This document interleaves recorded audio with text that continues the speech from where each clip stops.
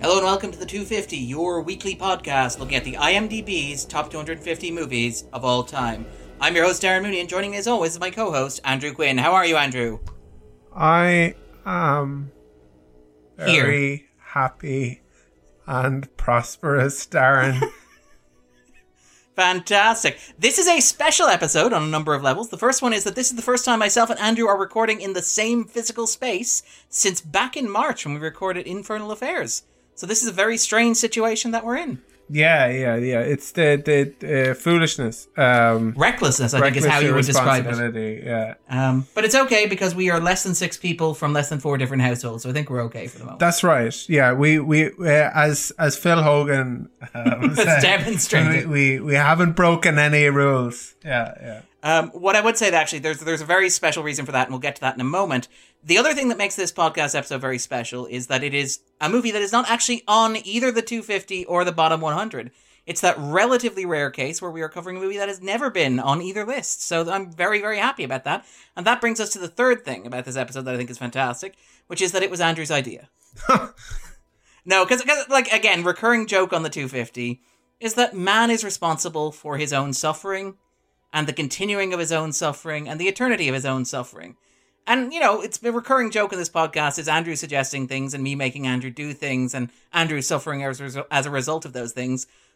You know, like doing the podcast in general or the apparently unending season of Martin Scorsese movies that we're doing.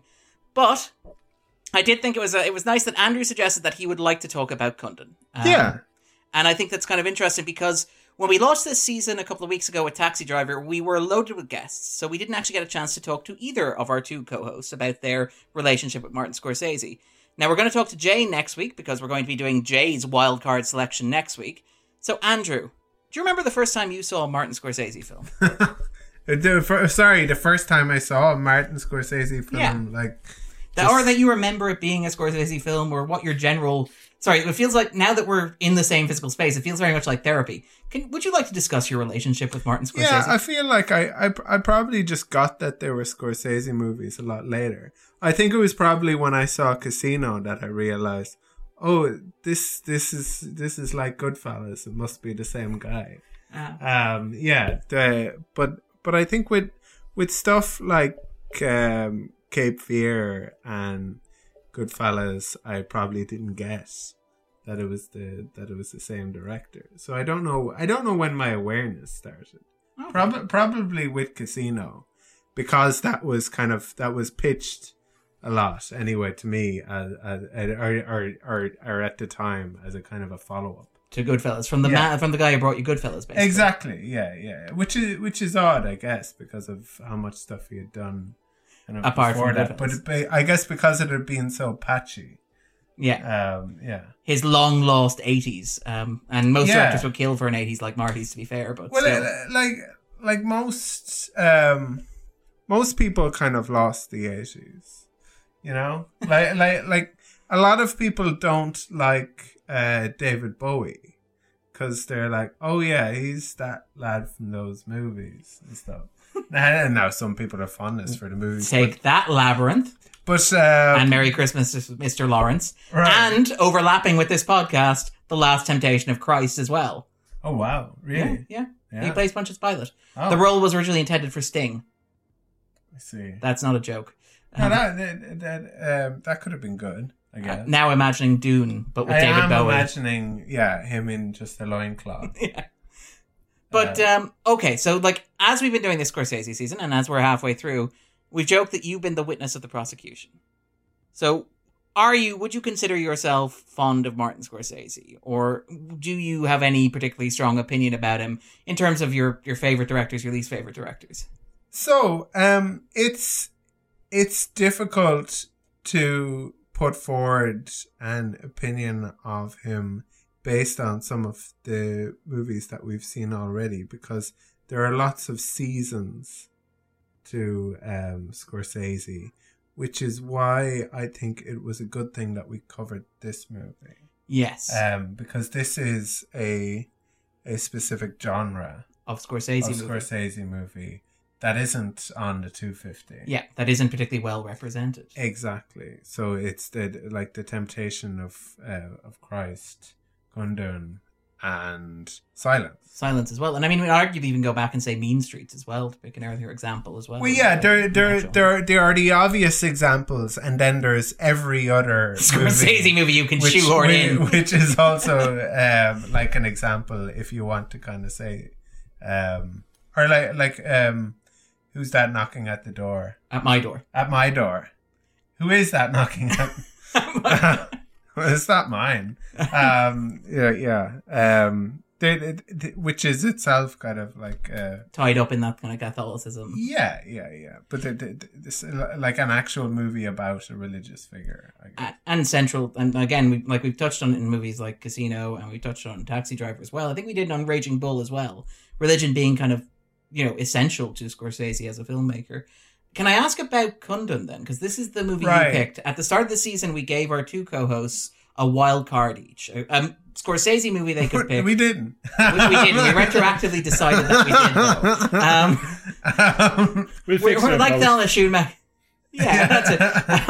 You haven't. The first episode hasn't been released yet. It's grand. We can go back and do anything. But no, more seriously though, like Scorsese and like Thelma Schumacher, we decided continuity editing was less important than actual mood. So we gave you both wild cards. Okay, the reason I went for this is very simple. It's the Philip Glass soundtrack. That's it. That's really? Yeah. Not the Buddhism. Not the. I wanted to have like a kind of a quieter Scorsese movie to cover, to kind of represent that. But most of the reason, like the reason I was drawn to the movie was because of the Philip Glass soundtrack, because I quite enjoy Philip Glass and then learning about this kind of movie behind the soundtrack, obviously. I was just kind of drawn to it, and I wanted to I guess add this kind of flavor to the season. Yeah. Can I ask, actually, had you listened to the soundtrack before you saw the movie? Was like, oh yeah, loads. Yeah. So you were familiar with this from way back. Yeah, I've listened to the soundtrack quite a bit. Yeah. Would it be similar to say Mishima, to pick another Scorsese collaborator? Yeah. Well, the two kind of Mishima and Koyaanisqatsi were the two kind of Glass albums that I probably listened to first, or that I would have listened to on repeat quite a bit. And then it's more recently I've started listening to a lot of kind of Kundun, Akhenaten, and we can talk about some of them, I guess, later on. All right then, so just a bit of introduction for listeners. Normally at this point in the podcast we jump over what Scorsese's done since last we talked about him, but it really hasn't been that much. He did Casino last time. He then recorded a 3-hour and 45-minute documentary with the BFI, A Personal Journey Through American Cinema with Martin Scorsese, which is probably the best YouTube film video ever constructed. It is available on the BFI player as well for your convenience or for your listening pleasure. If it is convenient. To have 3 hours and 3/4 to listen to Martin Scorsese talk about films. And then he did Kundun, which was seen at the time by some critics, in particular, say, Matthew Sweet of The Independent, as a radical departure from the films that he had been making up until that point. And by other critics, like Roger Ebert, seen as part of what we talked about, that milieu of kind of his spiritual films. But Jay, what about yourself? Do you remember the first time you saw Kundun? Because we talked, I think you're now in line with Scorsese. You talked about going to a midnight screening of Casino, for example. Yes. You are a Scorsese fan. When Kundun came out, was it something that you went to see in a cinema, and was it something you were excited about? To answer your first question, I can't remember if I saw it at the cinema. And my thinking is, I don't think I did. And I could not tell you as to why. But I think I saw it about a year or two later at home. And I'm not sure how much of a release it got here. I can't recall. Yeah, we'll talk about that. It certainly wasn't massive as a film. Like, it kind of disappeared fairly quickly from what I recall. So I likely watched it at home then about a year or two later. And I really, really liked it. And I haven't seen it since until this very day. Because, and I think, Darren, you've kind of talked about this a bit online as well about the kind of, we'll get to it later, I'm sure, about the accessibility or otherwise of it. Yes. And I thought that's an interesting thing in itself, the history of it in that regard. So I would have come to it a little later than when it came out, but only about a year or two later, I think. Okay, so you still would have seen it before Bringing Out the Dead, for example. Yeah, I would have seen it around that time. I think I've seen it before whatever the next film was. Bringing Out the Dead next after that. Yeah, that was his next big theatrical film. I think he did probably some seen it before that. I would reckon, but I mean, 20-something years ago, man. It's all rather hazy. Yeah, it is, you did mention it there, actually, and like we'll probably get into it more in the spoiler zone. We'll probably go into a bit more depth on the other side of that discussion. But it is worth mentioning, like we joke that myself and Andrew are breaking lockdown and quarantine. We're not actually breaking it. We are being, we're not breaking the law. We're just being slightly irresponsible. But the reason for that is because Kundun is not easily available.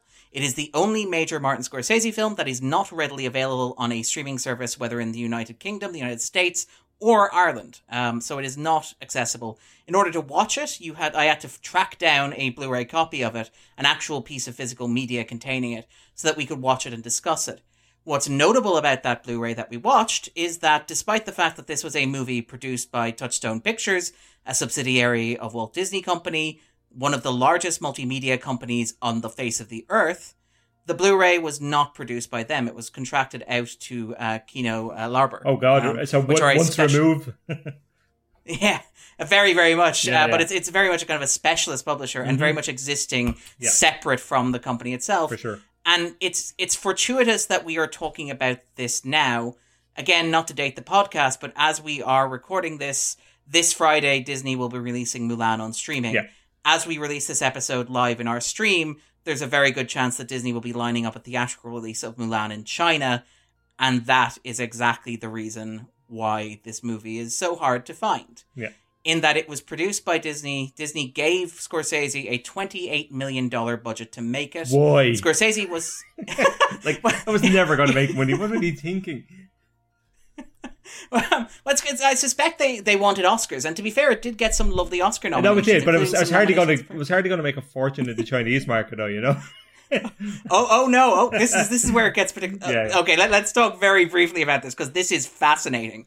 So Disney announced that they're making this. Scorsese collaborates with a bunch of Tibetan ex-nationals, part of the diaspora. Yeah. In fact, he actually consults with the Dalai Lama himself in terms of making this movie. Apparently, Scorsese met the Dalai Lama at lunch with Harrison Ford and his wife, Melinda Matheson, who wrote the screenplay for this. She also wrote the screenplay for E.T. as well. You can also imagine, by the way, there was some debate about which Scorsese movie to show the Dalai Lama, in terms of this man wants to make your life story. Please say it's Taxi Driver.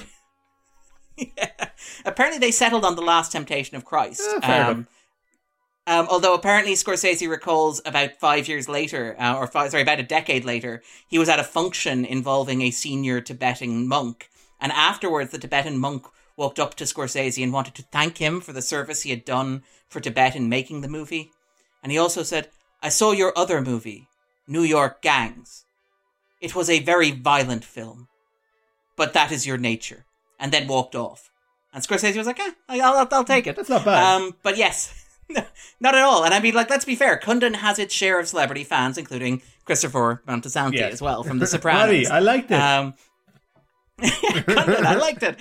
Yeah, but yes. So basically, Disney agreed to make it. China almost immediately signaled that they were not particularly interested in Disney doing that. It's worth noting in this context that Kundun exists in a swath of 90s Buddhism in Hollywood. In particular, like a fixation on New Age. 7 years in Tibet.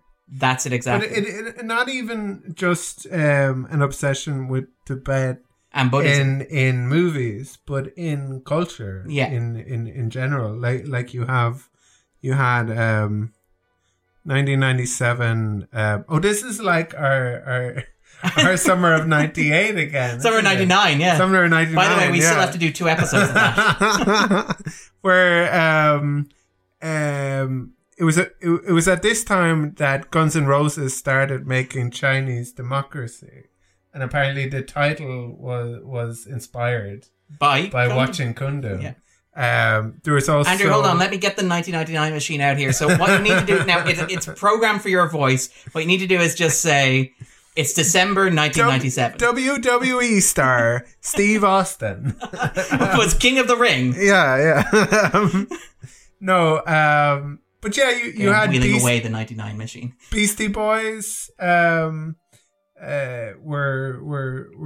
kind of campaigning on it. This is during like politically it was a time between kind of like the Berlin Wall coming. Between the Cold War and 9/11, where there was all of the all these countries gaining independence and separation from the Soviet Union, and the thought was that it was just kind of a matter of time before Tibet would kind of cede from China and embrace globalization. It felt like the kind of time for it. Yeah. And I mean, even outside of film and television, even outside of Tibet itself, you could argue it was part of a larger context of the embrace of, say, the New Age movement in Hollywood as well. Shows like The X-Files, I know that you're a big fan of, say, Star Trek. Think of the character of Chakotay in Star Trek Voyager as well. That sort of vague Eastern kind of, even though he's Native American, but that sort of like New Agey philosophy that was kind of woven into the character by these Hollywood types that were very obsessed with it. You mentioned, for example, 7 Years in Tibet. Yeah. 7 Years in Tibet was released the same year as Kundun. Somewhat undermined by the revelation between the closing of production and the release of the film itself that the Austrian mountain climber on whose story it was based was actually secretly a former SS officer. Oh yeah, he was a Nazi. You hate to see it, right? Yeah. The best part of that was that I think it was Georges Arnaud, the director, said that no, there will be no need to make any changes in post based on this new information. Do they not? Is that not a point in the movie? No? You don't mention it. Never comes up. There's not a flashback. That puts it in context.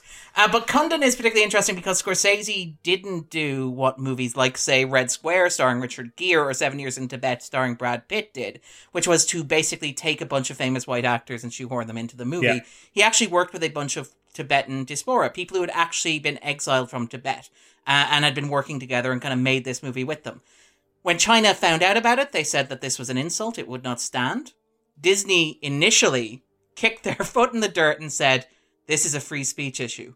We are not going to cave to China on this. China said, fine. If that's the case, then Mulan isn't going to release here. Disney said, whoa, okay, let's not get out of hand. Leading to a situation... The McDonald's spoke to... the Chinese government. To Disney, and they said, whoa. Yeah. But it is worth noting... We have this whole sauce planned. Yeah, for this tie-in. And it's going to be big in 2018. But it is worth noting that like Disney hired, and Jay, you'll love this. What? Disney hired Henry Kissinger to resolve this diplomatic snafu. No, I'm not actually kidding. Like, we'll have this in the show notes. He actually went on like... me? Why would you land this on me?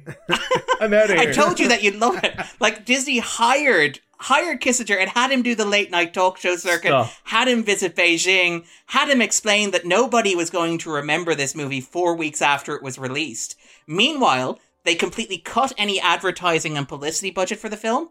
They scheduled its release date opposite James Cameron's Titanic.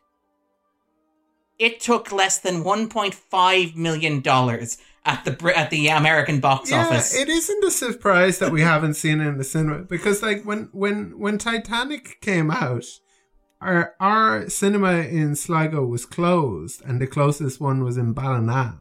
So people were going like an hour and a half to Ballina, but not to watch Kundun. No, I might point out actually, it's worth pointing out just in the context of Darren asked me about Kundun, and when I saw it, I did actually see Titanic in the cinema, so make up that what you will.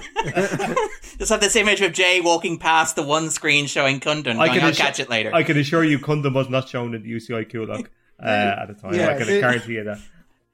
It'll be playing in a couple of weeks. I'll catch it when the crowds probably die Scream down. One, I'd say. In Scream One in town. There weren't so many omniplexes back then. There weren't. There was only a handful.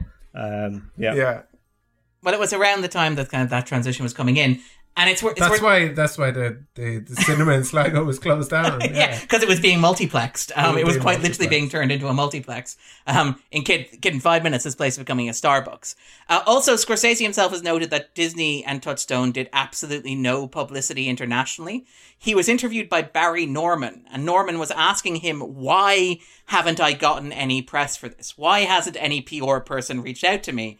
And Scorsese basically said, it's because I am the PR campaign for this movie. Like, that's literally all there is. There's nothing else to it. I suspect you're entirely right. It probably didn't screen in any local cinemas. You would have had to go to an art house. Or I imagine it was in the IFI or the Screen Cinema, maybe, might have had it in town. The beloved Screen Cinema on Deer Street. Screen was so good. It was.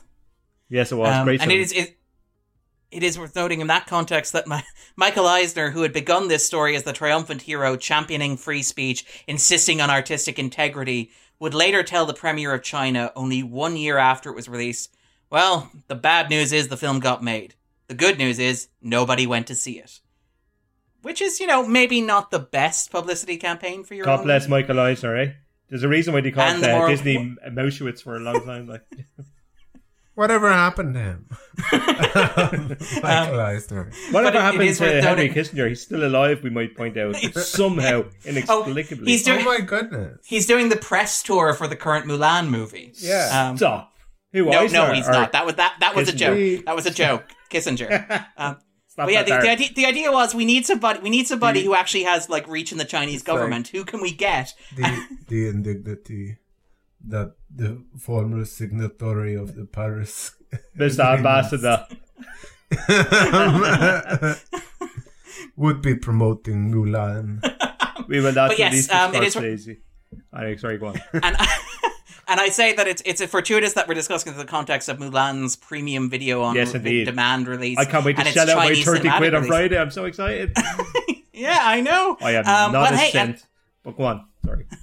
The reason, I suspect, being honest, the reason why it's releasing on video on demand is because Disney don't really care about the American box office. They want the Chinese box office. This sucks, by the way. I got Disney Plus so that I could see Hamilton. It was such an easy process. Like, yeah. You don't have to fill out any forms or anything. It's just like, what's your email address and give me your money. Yeah. It was brilliant. Like, it should all be like that. Yes, all media should be accessible. Like, you shouldn't have to come over to my house to watch Kundun. As much as I enjoy having you. Are you suggesting Kundun is not on the Disney streaming service? Disney Plus, right next to Mulan. I don't think Mulan. You might like it. Yeah. I don't think Mulan is either, though. The animated one is, yes. The animated one will be. Yes, but the live action one, you're going to have to pay you're going to have to pay 30 quid. Yeah, right? You're going to have to pay $21.99 in the Republic. On top of the subscription to Disney Plus. I don't know because it's $30. Yeah, it's $30 in the States. I don't know how they calculate. It's 30 quid in the UK, which is $38 in the States. Yeah. I do know though, because we're past the embargo now, I can tell you that possibly the strongest worded embargo email I have ever received was for Mulan. Oh, really? Darren, under no circumstances are you to talk about Mulan before the embargo lifts. Under no circumstances. We will have you killed if by you Henry are on Kissinger. the radio. Yeah, quite literally. Like the email was like, you can mention that it's on PVOD. You can mention that you can pay $21.99 for it. But if you so much as mention that you have seen it, the mouse is coming for you, which is rather kind of ominous. Yeah, it is. Yeah, well, classic Disney. Yeah, I don't think we can prove that they would kill you. Well, you can let's be very careful. Let's not roll that dice. Yeah, we are not insinuating that whatsoever. But yes. But the interesting thing is that, like, apparently China were so pissed. But Darren, you told me privately off the air that if I were to disappear, that the first person I should contact is Mr. W. Disney. They had a mouse-shaped gun pointing at your head. Left a cryptic message. It sounded vaguely like a giggle. But yes, what I would say though about the Milan thing is apparently China apparently saw this as a way of crushing the Western possible outrage over Tibet, or trying to silence American protests about their treatment of Tibet. There's a name for this in the Chinese Communist Party. It's called killing the chicken to silence the monkey.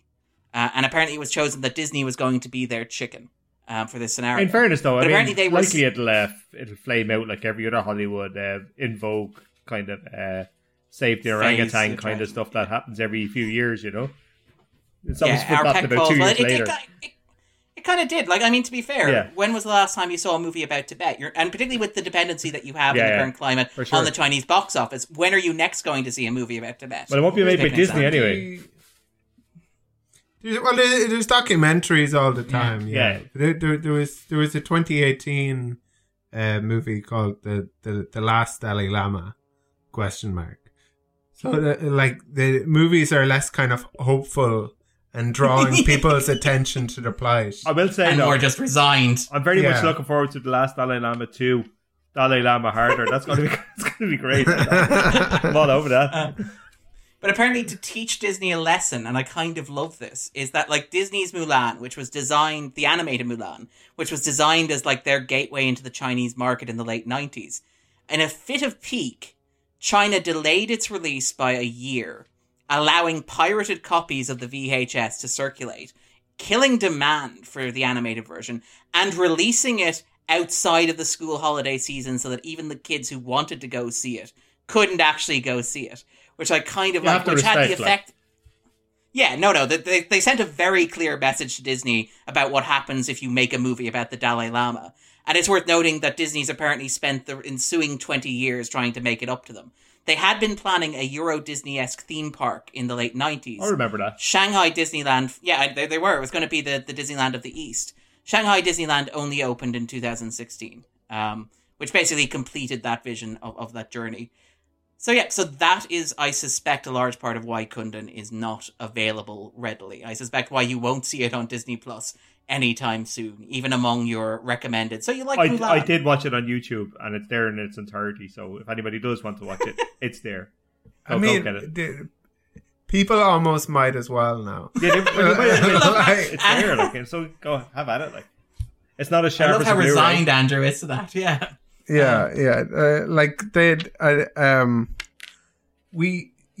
Well, Darren went to the trouble of buying this, and we've already been blacklisted. Absolutely. Yeah. But yes, we were already on both Disney's and China's blacklist. I do want a copy of Disney Blu-ray Day. actually as well, because it's a beautiful film to look at, and I wouldn't. The YouTube version is fine and watchable, but it's not nearly as sharp as it should be, obviously. But yeah. And this is probably a nice segue then into the 3 questions before we jump into the spoiler zone. So, Jay, to start us off, do you think that Kundun belongs on a list of the 250 greatest movies ever made? No, it doesn't. It's a funny one. It's a kind of mid kind of Scorsese film in a lot of ways. I really like it, and it's not to suggest I don't, but it's and I don't want to get into it too much until we get into it properly, if you know what I mean. But it's one of those films that I greatly admire, and I think it's technically as good as Scorsese has done in a lot of ways. But as a film in and of itself, it's a strange beast. And how it's structured, how it's put together, what it's about, how it tells the story it's telling. And as I said, we get into it in a bit more detail, but as a film, I greatly admire it and I love watching it. But I'm not sure it's a great film. So in that regard, I'd say no, it probably doesn't. And Andrew, what about yourself? I'd agree with Jay. I wouldn't have it. I mean, it's not. No, it's not. No, yeah. So nobody. Therefore, the argument is proven. Yeah. But like whether it should be or not. No. I think it is magnificent, kind of audio visually. Yes. An incredible piece of cinema. But yeah, as a movie, no, I don't think it's in the kind of greatest. It's unusual in some ways because some of the problems with the movies aren't really problems that Scorsese generally suffers from. Like this there's not to spoil the Kundun, but there is no 5-minute sequence of the Dalai Lama asking, "Did you my wife?" No, what I mean more is that there's very little subtlety in the characterizations here of heroes and villains, which like obviously the kind of characterization that Scorsese ordinarily uses in his movies with very complicated heroes and villains that you feel sorry for, and heroes who are terrible. Wouldn't be appropriate here, but I think it kind of it possibly takes away I think from it its does. power the sense in which right and wrong, although that is to an extent part of the point of this movie, Oh, but it is. but it just feels a bit kind of too reverential, I guess. That was what Yeah. I was actually about to ask there, because one of the observations that's been made about it, particularly in the context of that trilogy that Andrew mentioned, that loose trio of films, specifically about religion and specifically about spirituality and faith, The Last Temptation of Christ, this and Silence, is that obviously The Last Temptation of Christ and Silence are movies about Catholicism. Now, Silence is obviously about Catholicism in the East, but they're about Scorsese's religion. They're about the religion that he's lived with, he's grown up with. He went to seminary, so he knows it inside out, and so he feels comfortable with it.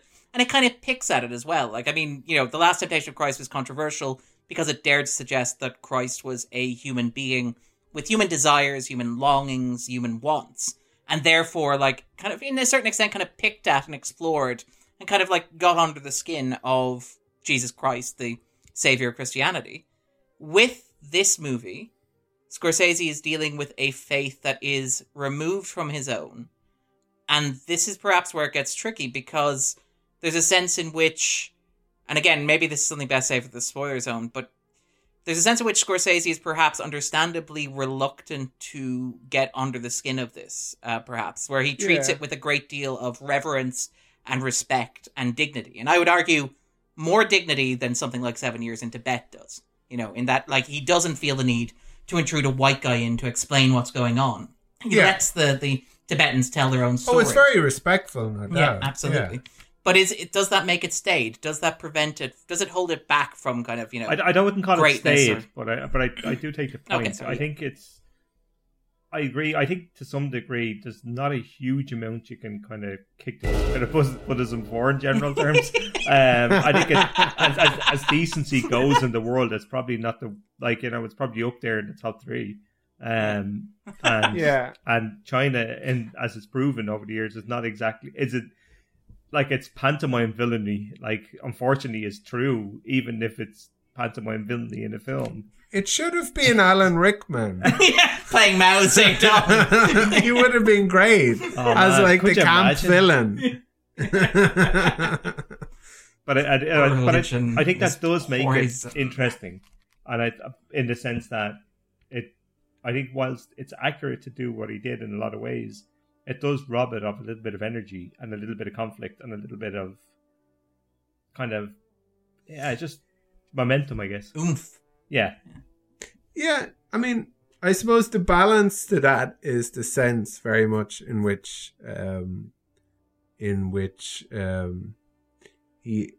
its subject is a real person and has the kind of weaknesses of a real person, and that it's difficult, and that all has been kind of thrust upon him, which does humanize him, but it at the same time it's very much kind of hagiography, which is perhaps appropriate. Yeah. I mean, again, while it's probably fair to, as Jay said, kick the shit out of Henry Hill as a human being, if Jesus Christ were alive and consulting on this movie, one imagines The Last Temptation of Christ would probably also be a bit more delicate and reverential, one suspects. Right. But for my own take and my own opinion, again, I probably don't feel too strongly about it. I think Andrew's right, though, in that, this is a different sort of Scorsese movie we're talking about. As somebody who runs a podcast about the 250, do I want it to be on the 250 to justify having talked about it? Yes, I guess. There are enough Scorsese movies on there that you could probably kick one of them off. One of which I suspect we'll be talking about in the coming weeks, that many of us would probably be quite happy to swap this one for. But I do think that there's an argument for it in that sense. Yeah. In a general sense, in terms of being one of the great 250 movie ever, I agree with both of you, no. And Jay, follow-up question, your own personal 250. No. I think that it kind of goes to that. I do like that it exists, and it's something I see myself coming back to every so often. It's a very different vibe to watching it than watching a lot of Scorsese films. And Andrew alluded to that earlier about the kind of having something on in a conversation like this to balance out a certain kind of films that are on it. And I think when you're watching it, it fulfills that brief really well. And the glass score helps, the cinematography helps, the editing helps. It's like it's really lush and beautiful and interesting and all the things that a good film, and it's a kind of classical film in lots of ways. It's a kind of biopic they don't make anymore. Yeah. Now everybody would be focused on like the meeting between Mao Zedong and the Dalai Lama. The great third act twist or whatever. But his guitarist handing him some drugs. Yeah. Or him walking in and it's like, you don't want this. You don't want part of this, Dalai. How did the biography ever come back from that? How did it ever come back from that? I'll never understand it. Lord. What's kind of vaguely interesting there, and I suppose actually probably again save it for the spoiler zone, I do think that there's something interesting in the relationship between this and Casino, but we'll probably come back to that. Oh, wow. In that I think that Jay's right that this is a clear departure for Scorsese in a number of levels, in that like obviously Deakins is doing cinematography.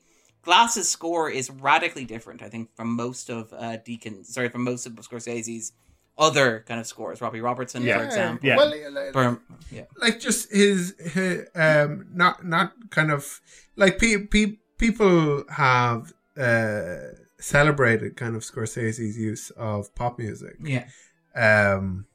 But it can sometimes feel like something that's just very kind of easy to sort of fall back into, like where it,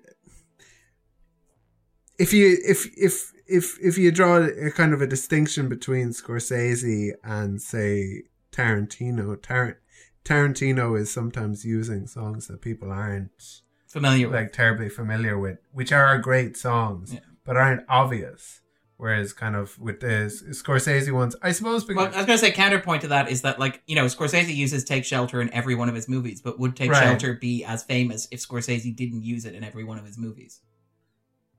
Possibly not, no. Having said that, I would have liked a Rolling Stone cut in the middle of Kundun. Would have been really fascinating. Well, I mean, I think we talked about this when we talked about Goodfellas a couple of weeks ago, but Thelma Schumacher's talked about how when they were doing Kundun, the studio was asking if she could cut the final sequence of the movie like Henry Hill fleeing from the helicopter at the climax of Goodfellas. And she was like, no, this is a very different movie. And the execs were apparently like, can you just try it? Can we just see what it will be like? I wouldn't mind though. There's cuts and whip pans with the camera throughout. Like it's not stayed. Like in that sense, it's not reverential in that way. Like there's technique. It's recognizedly a Scorsese. Yeah, it is. It absolutely is. So I mean, Jesus, that's as much as you could really expect.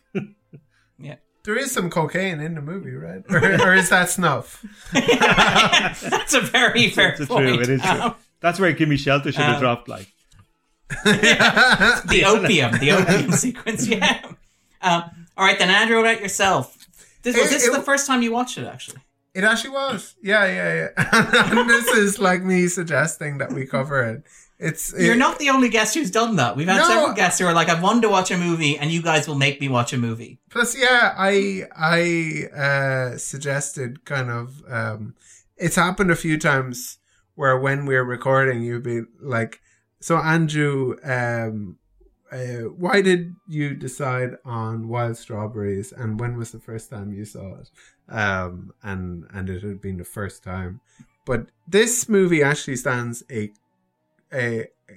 closer chance of being in my own 250. I really like movies like this. And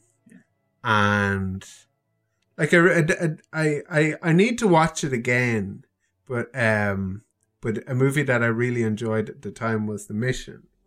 And I really like these kind of spiritual, kind of personal and historical films. Obviously, quite like Gandhi. And I was going to say, this reminded me a lot of Gandhi and that sort of classical biopic kind of sweep. Yeah, but it's kind of... It's very slow though and meditative. Yeah. Like the Sand Mandala is kind of like a repeated motif. Yeah, here. And there's the glass song that accompanies it also called San Mandela. So it's kind of it is taking its time, I suppose, and it's not so concerned with the kind of politics to the exclusion of the very kind of personal and spiritual sort of journey at the core of it, and slow. Yeah. So yeah, it might be on my top 250. I was going to ask my personal. Having literally just watched this, Andrew, and I think Goodfellas was your favorite Scorsese film that we've covered so far, and maybe that we've seen. But does this have a good chance of displacing Goodfellas as your favorite Scorsese? No, I don't. Okay. Well, sorry. Let's be reasonable here. It would be very strange, because of how good Goodfellas is. But this is probably comfortably in your top 5, say, or your top. Yeah, but this feels more mine. Yeah, I guess This is you're talking about Marty giving half of his babies away, and you're like, "I'll just take Kundun, please." Exactly. That's fair, and I like this movie a lot. Actually, I really, really like it. I'm not sure it'd be my own personal 250, but I watched it for the first time at the weekend as research for this, and I watched it the second time tonight. And watching it the second time tonight with Andrew, it is almost like meditative. Yeah. The way that it's structured, the way that it's edited, the way that it comes together. It's a movie you can lose yourself in, which again is something that I think is an interesting counterpoint to, say, Goodfellas and Casino, and arguably an Age of Innocence, where you have the same ambience but a higher energy. This is more like that, but played as a trance song, as it were. Kind of, it soaks you in, it moves a little slower. You've got all the same techniques, you've got a lot of montages, a lot of fades, the huge passage of time happening, but it's not as strong, it's not as firm, it's not as aggressive. This isn't cocaine, this is opium, Was it Spike Lee saying, I haven't taken cocaine, but I've watched Goodfellas? I haven't taken opium, but I've watched Kundun, and I imagine it might be vaguely similar. But it has that kind of play sense of a film in which you can lose yourself, which you can watch multiple times and probably get different things out of. I'd agree with that. Going through. I agree with that, I have to say. Yeah. So it's not on my 250. I don't know if it ever will be, but it's a movie that I, having literally only watched a couple of times, really, really liked. And then finally, before we jump into the spoiler zone, Jay, if listeners can find themselves a copy of Kundun, and that's a big if apparently, would you recommend that they pause the podcast and watch it on whatever device they can find it? I think so. I don't think it's just for Scorsese completists. I think there's anybody that's been conditioned towards biopics and the rest of it over the last 30 or 40 years in Hollywood terms will find plenty to enjoy here. Even just from a technical point of view, and there's a sweep and there's a story here regardless of how much Scorsese cares in some ways about certain kind of pacing within that. It's more of a mood piece in a lot of ways, but I think people would get plenty out of it. I think it is classical filmmaking for a reason. I think Scorsese is old enough to know how filmmakers did it, even well beyond before he was. Eric, he hung around with Michael Powell, and Thelma would have been married to Michael Powell, kind of shoemaker, so he would have known kind of those kind of techniques to. Yeah, and I think you're right to allude to the Age of Innocence, Darren. I think a lot of the techniques are on show from that are in here, but the montage editing particularly, and that kind of sweep to it, and that kind of, it doesn't quite hit those levels, but that's they're pretty high levels. Yeah, very few movies at all hit that. Exactly. Level. So yeah, I think there's a huge amount to recommend in it. I would say go for it. I think people would be surprised how much they enjoy it. Because I think it's a better film than people think it is, because a lot of people haven't seen it and they just think it's probably one of those films about somewhere out there, that kind of message movie. Yeah, exactly. Yeah. An important movie about an important issue that's trying to raise your attention. There is that too, but I think there's more than that to it.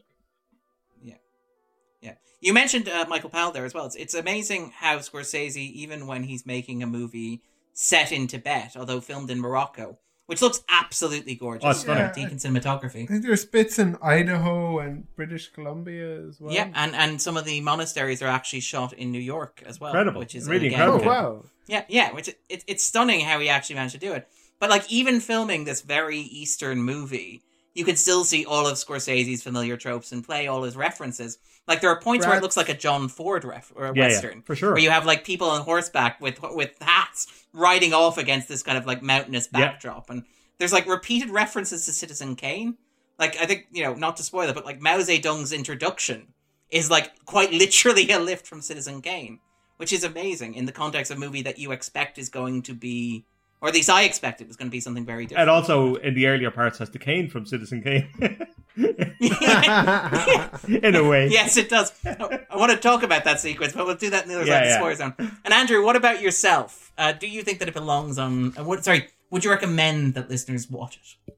I would. I think it's an important movie to watch in the kind of current context, and just generally speaking. Like, it is an issue that we've forgotten about, specifically with relation to Tibet. Yeah. But the kind of ethnic dominion and kind of socio-religious engineering in China is no less relevant today than was when this movie was made, and it's a good movie. Yeah, that as well. Doesn't hurt. So it's good because it does get you thinking, and not just about these sorts of things. It's very kind of philosophical, and as they say, very sort of personal. Yeah. So that's why I'd recommend it. Absolutely. I would second pretty much everything that both of you said there. It is a beautiful film. It's an accessible film. And I think particularly in the context of, like, this season of Scorsese, or Summer of Scorsese, that we're doing in what is now October, but we're doing a Summer of Scorsese. The films that we're covering, again, I think they're great films, but they're a lot of, like, they're quite monotonous in a certain extent. They're, largely urban, largely hypermasculine, very American. I think that if you've been watching along with us as we've been doing the Summer of Scorsese, this might be a nice breather. Yeah, I'd agree. This might offer a nice change of pace, a nice showcase of what Marty does outside of the movies that make lists like this. So I would wholeheartedly recommend it for that purpose. With that in mind, then, we hope you'll join us on the other side of the spoiler zone.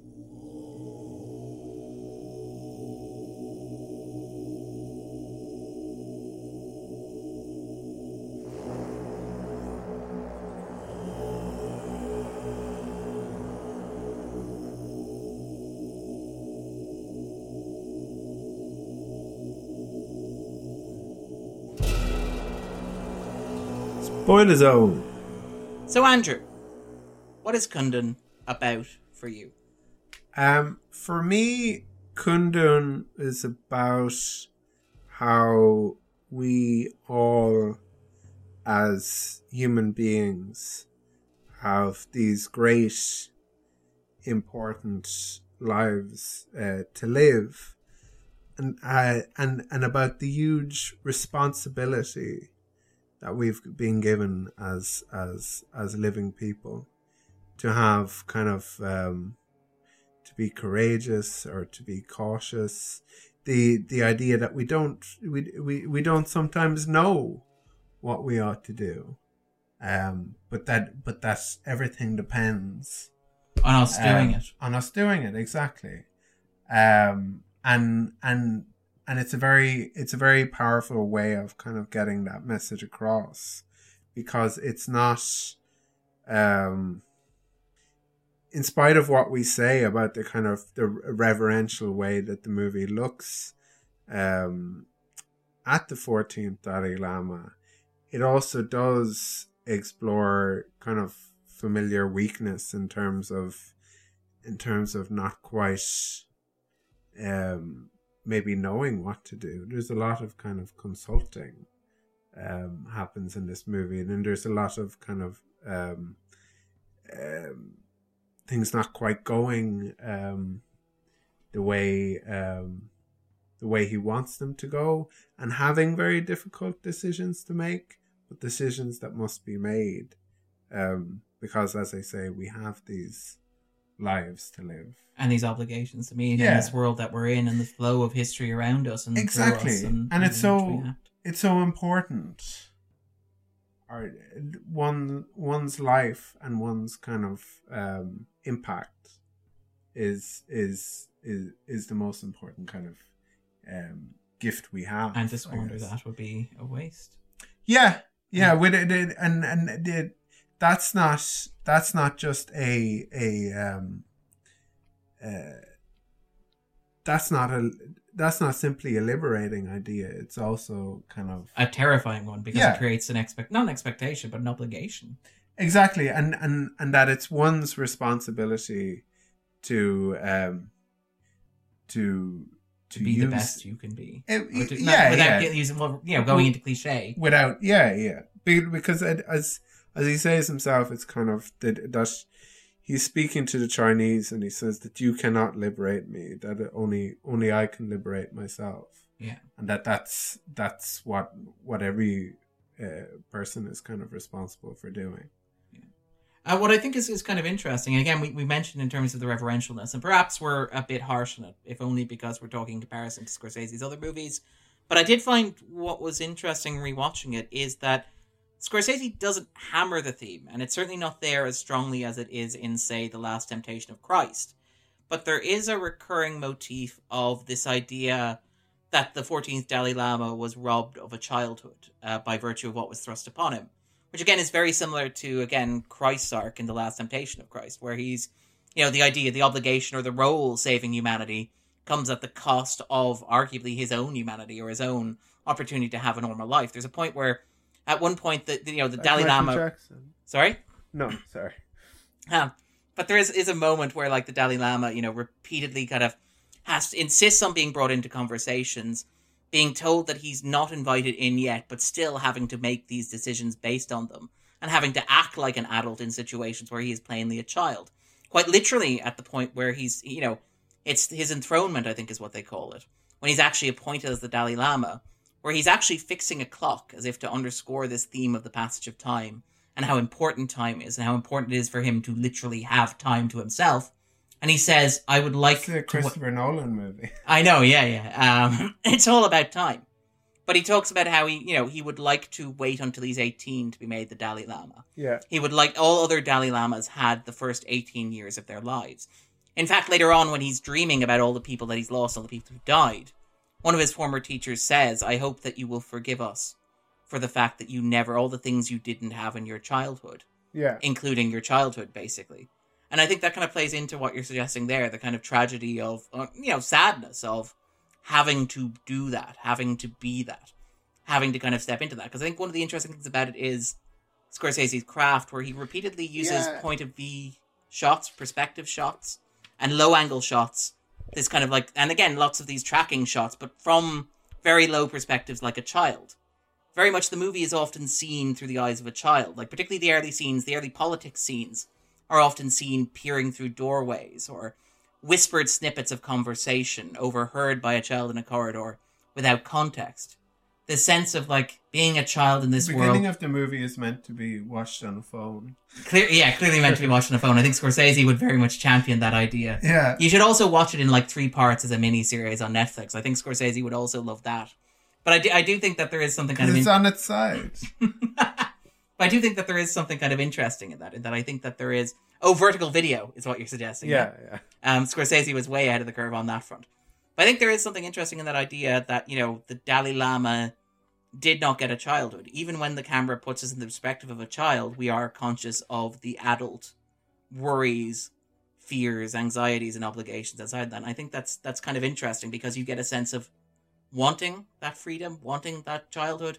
What you pointed out, wanting to escape that obligation or wanting at least a reprieve, a reprieve from that.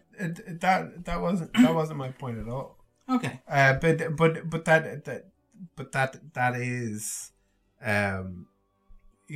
that is definitely another kind of point made in the movie. Yeah.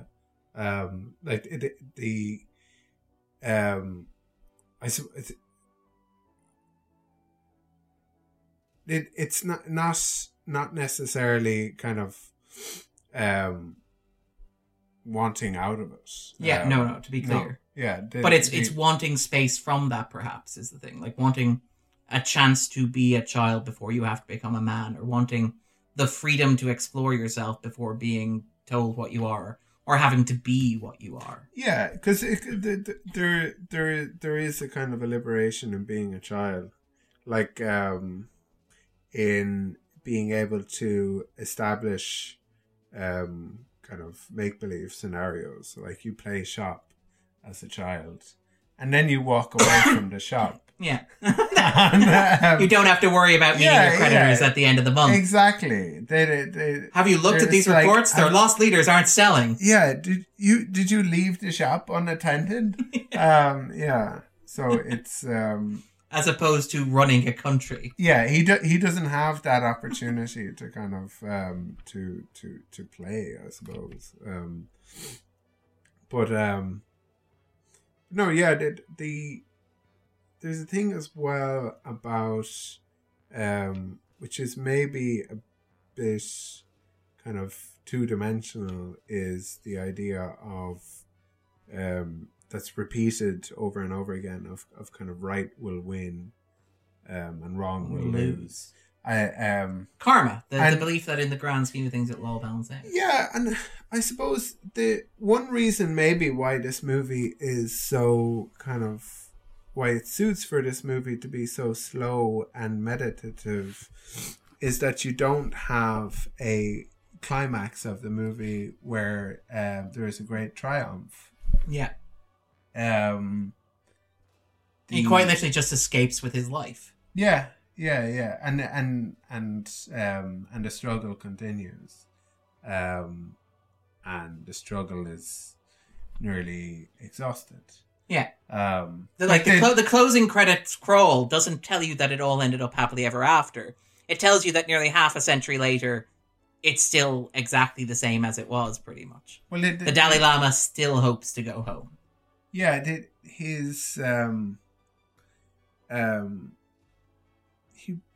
Dalai Lama won't be going home, though. That's the thing is that the Dalai Lama is now in his 80s.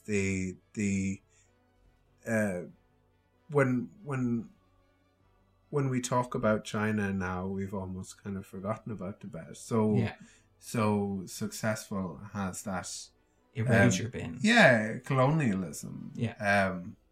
And the kind of imperialism that in a movie they're trying to save Tibet from. Which is interesting. Again, this is one of those things where I want to be very careful about how I frame this. This is not China apologia or anything like that. What is interesting about the movie is that it is told... that there is a kind of a point to what China is saying? Well, is that in the context of the movie, what China was saying at the time was very specifically rooted in the British presence in Tibet. In that Britain had soldiers and armies and bases in Tibet. And that was seen as being a potential threat to China, was their justification for it. And again, obviously, this is not China's, apologia for China, to be absolutely clear. I am not like in One Flew Over the Cuckoo's Nest saying Nurse Ratched was right. Not that I said that, but it was implied that I said that. But to be absolutely clear, one of the interesting things about this is that it is so obviously and heartily, and I would argue, in the grand sense of things, rightly on the side of Tibet, that it does almost completely obscure any wider sense of context or any wider sense of nuance. Right. The one acknowledgement you get of Britain's presence in Tibet is a quick reaction shot in the presentation of the young child of the Dalai Lama, where the only white guy in the movie almost is standing there in the procession wearing an admiral's hat and bowing. And that's just about it. That's the only acknowledgement that you have that there's... I would argue, though, that it largely doesn't matter in the context of... Fair. I think China would have found another pretext regardless of whether Britain was there or otherwise. And I think Scorsese would maybe seen it from that point, because here we are in 1997 then, but 2020 now, and nothing has changed. No, and Britain is long gone from Tibet. It's not like and he would have found something else. And I think the great menace in that regard is China, and it's quite clear that that's what they're aiming for. I agree, it doesn't scope out in the way the kind of the cultural and historical context around that. but I suspect that they don't. But really does it have to? They don't really need to, in the sense that there'll always be colonialists. I mean, before China there was somebody else. Before somebody else there was somebody else. It's just the way these things go. Yeah, the difference is that the kind of imperialists that are there now aren't going anywhere. No, they're not. Yeah. I mean, I suppose the only thing yeah. I'd say is that there will likely be a 15th Dalai Lama, so he would expect to be going home at some point, and so on and so on. And the question of finding him as well. Is I mean, the last Dalai Lama. presuming that can be done, I'm saying. Yeah. Is that the China have already decided that they'll be naming their own. Basically, there is like a state sponsored appointment of the Dalai Lama. It's sponsored by Pepsi. It's like that that Guns N' Roses album, Chinese Lamas, where they have abducted a reincarnated Lama that was chosen by the 14th Dalai Lama, and have that person is in hiding. It's a secret as to where that person is. They've named their own. They like, even though they're officially atheistic, the Chinese Communist Party also wants to control. They want to control the narrative of it. Yeah. So So they'll say like, oh, there can be a 15th Dalai Lama, no problem. But we'll pick him. It'd be interesting to see what happens. But what's interesting actually in that context is that, again, controlling the narrative in China, apparently as soon as the movie Kundun was announced, China, through its Shanghai film studio, rushed into production its own high-profile Tibetan epic titled Red River Valley. The $1.7 million production tells the story of a 19th century British mission to Tibet that pretends to be friendly while actually planning an invasion. What? And again, so you have that idea of, I know, Chinese propaganda, who would have told us? Fairness though, there are stories in that, like, into context, like, it's Victor's paint these stories and so on and so on. Like, I mean, where the emphasis it's lies all propaganda unless you win. Like, I mean, that's it exactly. I mean, I think we discussed in the podcast before, but one of the more interesting things about modern Chinese cinema is that it's basically American cinema from the 80s, but by China. So you have movies like China Salesman starring Steven Seagal and Mike Tyson. I still haven't watched that. How China, it's amazing, where China is going to Africa and is going to help protect Africa from these sleazy colonial Europeans and Americans, if only Africa will listen to them. It is something to behold. It's basically like sort of Iron Eagle, but China. Yeah. I want to see The Rock kind of do more for China. Give it time. Prison Break 5, yeah. Matt Damon is done it. They'll all go there and do it eventually. Like. They will, yeah. Something you mentioned there, which I found kind of interesting, and about the appointment of the Dalai Lama, and something that I think is interesting in the context of the film and its kind of reverential attitude, is the way in which the film is very respectful, very dignified, and seems to largely accept Buddhism at face value. There's no real skepticism about it.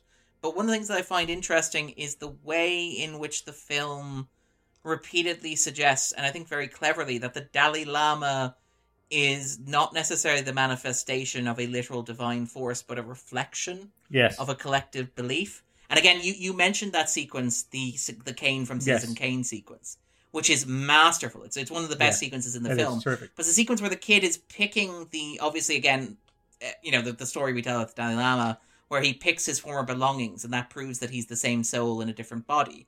But when you watch that sequence, it's so well constructed by Scorsese that you're watching the teacher reacting to the child picking the objects. And while the sequence is played with the Philip Glass score that is reverential and awe-inspiring and majestic, if you wanted to, you could wonder if the child is simply seeing the reactions of the monks around him. Like, he picks up the wrong cane and holds it for a solid 30 seconds, while the reactions of the monks kind of frown, and then he puts it back and picks up the other one, and they smile. And did it with the bells as well. Similarly with the bells as well, there as well. Yeah. I know. I think it's who's wagging the tail in that regard, and the need for somebody to step in and to be... No. The boy is top class. No, he's a good lad. Like he's a great lad.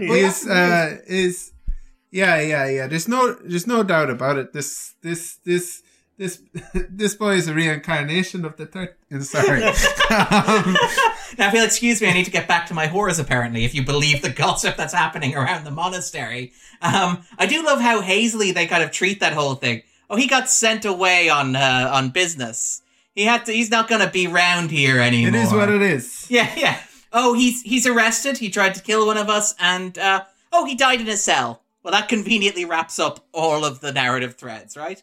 And again, I kind of like the idea that because this is a film from the Dalai Lama's perspective, you only see fragments of that narrative play out. You only see bits and pieces, and you have to kind of intuit and put it all together. It's such a POV film, though, in that regard. Like. Yeah.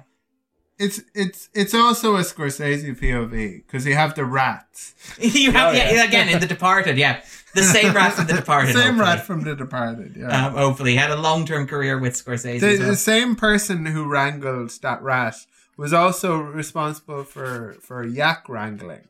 Or they were in this, or it was two people within the same department, but it wasn't a separate credit. I'm really hoping it was Robbie Robertson who was, couldn't do music, so they just got him for this to give him a gig. Philip who? Wait, what? But I do think that there is something kind of in that, and I think it ties back into what Andrew was suggesting, this idea of kind of like the Dalai Lama. And this idea of you being the person that you need to be, but it's also being the person the world needs you to be. It's because it's the closing line in the movie where he's asked, are you the Lord Dalai Lama? Are you the Lord Buddha? And his response is, I am the reflection of a moon on the water. When you look at me and you see a good person, you should see yourself. You are seeing yourself. Yeah. But the idea that that maybe. That sense of personhood that the Dalai Lama... That's kind of nice though, right? Like, it's a nice idea. Like, I'm not religious at all, but I could nearly buy that. That's, as sells on religion goes, it's as good a pitch as any, I think. Yeah. It goes back to that idea of, like where he's told earlier on, it's like, you must know what to do. Yeah. That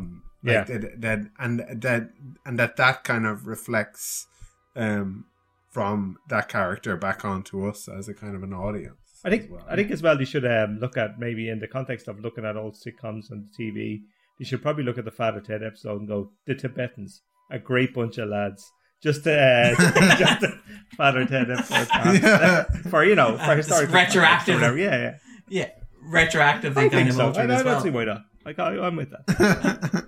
It is worth noting, actually, because you mentioned the POV shots, and again, very, very Scorsese, because this is a Scorsese movie through and through. You mentioned you have the whip pans. The whip pans when he's talking about the older Dalai Lamas, where it whips to the side of the paintings. Across the room. Really lovely. Across the room into the reaction. Yeah. I think Scorsese's talked about, like, one of the great things about, like, he wanted to do, after he did, and I think we talked about this when we talked about Casino, like, after the sequence where Joe Pesci is beaten with the baseball bats in Casino, Scorsese was like, right, I'm out. I just want a breather from all these films, all this violence, all this brutality. And again, I think he's talked about like Age of Innocence as his most violent movie, because at least, in Goodfellas and Casino, they baseball bat you in the face, or, in the back and then in the face, as it were. But I do think it's kind of interesting that he wanted to do this. This, I would argue, this reminds me a lot of Casino, because you have that sense of constant movement, you have that sense of montage running through it. I think I argued that Casino... Far stiller than... It is far, far stiller. It's much stiller than Casino and much stiller than Goodfellas. It's much more relaxed. Yeah, it's very slowed down. Like the sense of constant movement. It's sometimes repeated movement, but it's like static. Yeah. So I don't know about the parallels. Okay, and that sense of kind of divinity and kind of religion that runs through all of Scorsese's work. But I think that, I think I argued that Casino, to me, is about what you do when God's not looking. I think maybe, you could look at Kundun and maybe it's about, when God is looking, or when spirituality or when religion is there, what happens in response. But even things like the recurring motif of the veils and the curtains, and the idea of kind of like having the view obscured. Repeatedly in the film, you have the child's, view literally covered with the blankets, the red sheets, for example, or even the pulling of the curtain when he's kind of like being carried around in the cart and stuff like that. And again, that wonderful kind of visual metaphor, the idea of, and again, that very spiritual and religious idea that there's a veil on the world, that we don't see everything. And again, that idea of seeing the world as a child, the idea that, you know... Are you doing alternates? Doing alternate what? When you say, and again. No, it's more referring when you're editing later. Yeah, I could be like, just cut that in. Choose which one to put in. Take the one that works. Take the one that gets the strongest reaction from the room. No, when I say again, I mean, we've already talked about it being a film from a child's point of view. But the idea that children only see so much. And again, the low-angle shots, the kind of tracking shots at almost ground level throughout the film.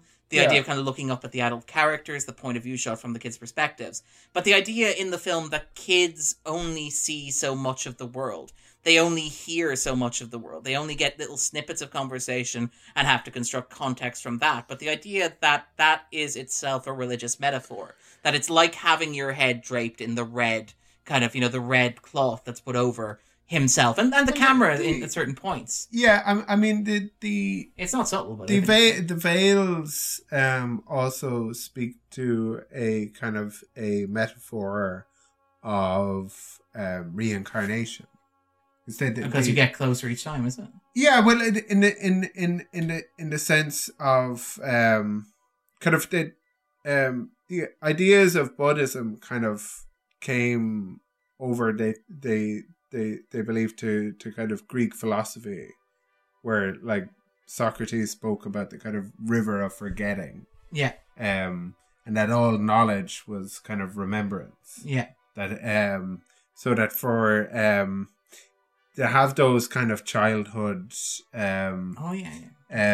scenes where it's slowly lifted. Yeah, and that's what growing up is kind of slowly revealing kind of the person, or the adult. Whether that's something that you construct yourself, or whether that's something kind of more kind of spiritual that you're accessing. I suppose it doesn't really matter. I think this movie works kind of on both levels or wavelengths. Yeah. Again, worth noting again that Scorsese. It's amazing how Scorsese makes a movie about the Dalai Lama and makes it still a Scorsese movie, because of course the Dalai Lama is a major cinema buff. There's a classic cinema montage here as well in terms of Scorsese's kind of pet obsessions and interests. But I do like that there's still that kind of shot of the eye, the emphasis on the eye, the emphasis of watching. You know, Scorsese's characters all being voyeurs after a fashion. The idea of kind of like the telescope and how important the telescope is. And like that image that we mentioned from Scorsese's childhood, and that came up in the opening sequence. That you see a reflection of his eye in the telescope. Yeah. As he's watching as well. And the idea that like the first shot of the movie is a child's eye opening, which again mirrors, I think, The Last Temptation of Christ, has a similar sequence where it's the opening sequence is Jesus Christ's eye opening. It's a literal awakening, as it were. But it's also... Yeah, you get kind of Everest and the Sand Mandala, and then the musical kind of cue. Yeah, which is really, really powerful. And yes, then the kind of this face of the child and the eyes opening. Yeah. And again, lots of... I saw it's the beginning crawl, which is kind of necessary. You have to have that because there's so much kind of like not as much as they as it transpired, not much of an audience, but whatever audience you would have might not kind of have that context. I do think though that there's chunks of particularly in the first half of the movie that reminded me kind of a dry run of Hugo. In lots of ways, yes.